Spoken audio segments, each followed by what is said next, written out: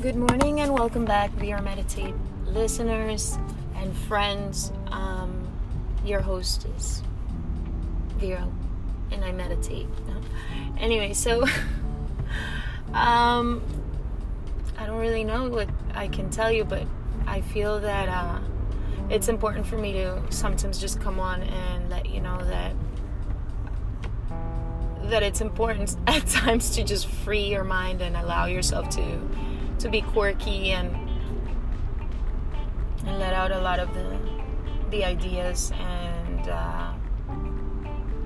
hopes that we cultivate inside of us, but sometimes we don't actually materialize into something. So I feel that you guys are my closest friends at this time, and I'm looking for that foundation so we can build on a positive relationship. And I've been working a lot on a few things that will basically create almost like a triangle of health and well-being. One of the things that we're focusing on right now is obviously our personal meditation and its development and how it impacts how we feel each day, how we perform in our daily tasks and with relation to those around us. At this time, I've basically been very disciplined, and I've been practicing meditation, whether it be 5 minutes to 35 minutes. I've also included a physical aspect to my meditation. So basically, I'm not just doing a physical part of yoga, for example, but I'm also exercising my mind. And so I'm trying to do the two together by utilizing Qigong yoga, which is the concept of really incorporating mental, physical, and spiritual in order to improve how our concentration and harmony all around works. To better explain it, I've been doing a lot of stillness exercises in order to allow my body in certain areas to really release certain tensions that come from either traumas or injuries, or maybe just daily stresses that get nudged in areas of our bodies and we don't even know it. So sometimes you'll feel really tight on your shoulders, and you're not realizing that perhaps all of your tension of the day or everything that you've been stressing about has accumulated in that area. So it's important to kind of find poses that are going to release all these different tense areas.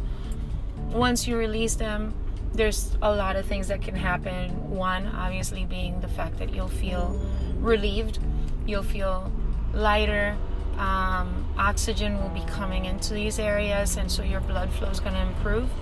And then the other is that sometimes emotionally you open up, and you're better able to understand things that you couldn't understand before, or you're better able to relate to those around you in ways that you didn't think would be possible. I have been doing it, and the first day that I actually did it was a very intense day for me, because I was really focusing on my core and working on my Muladhara chakra, which is my base chakra. I was not in a seated position. I was actually laying on the ground. It was not a corpse position. I had my legs in a 90-degree angle, and so it activates all of that area. Your core is active. Your Muladhara is active and engaged. And so what ended up happening is I was in a dark room, silent, just very light vibrational music.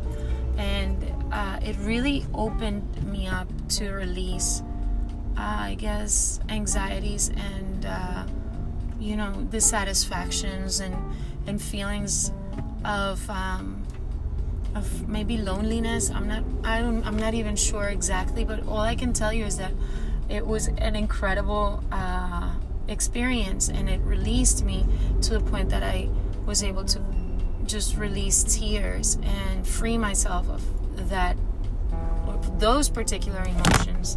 And by doing so, I've been able to kind of like open myself up for more joy and happiness in my life, and to see clearer the path that I seek and that I'm moving towards in order to continue doing what I'm doing.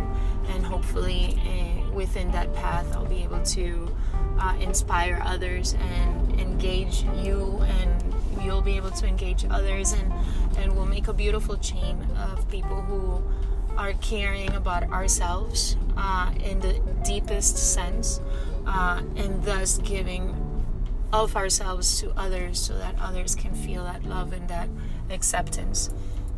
So I'm hoping that, wherever you are today, you keep listening to this podcast, even though it's a little bit all over the place yet.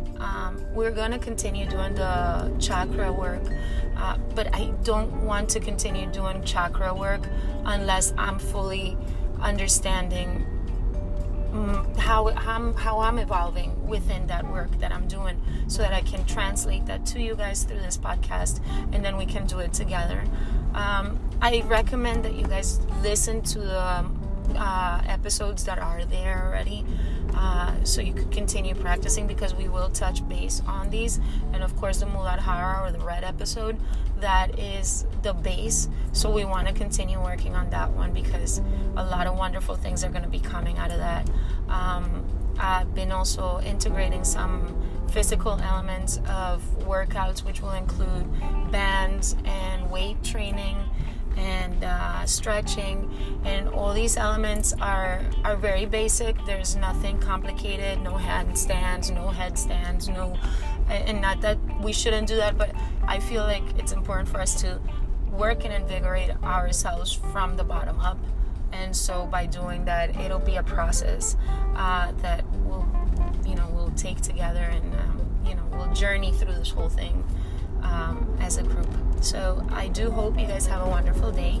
I look forward to our next encounter, and I hope you veromeditate. Have a great day.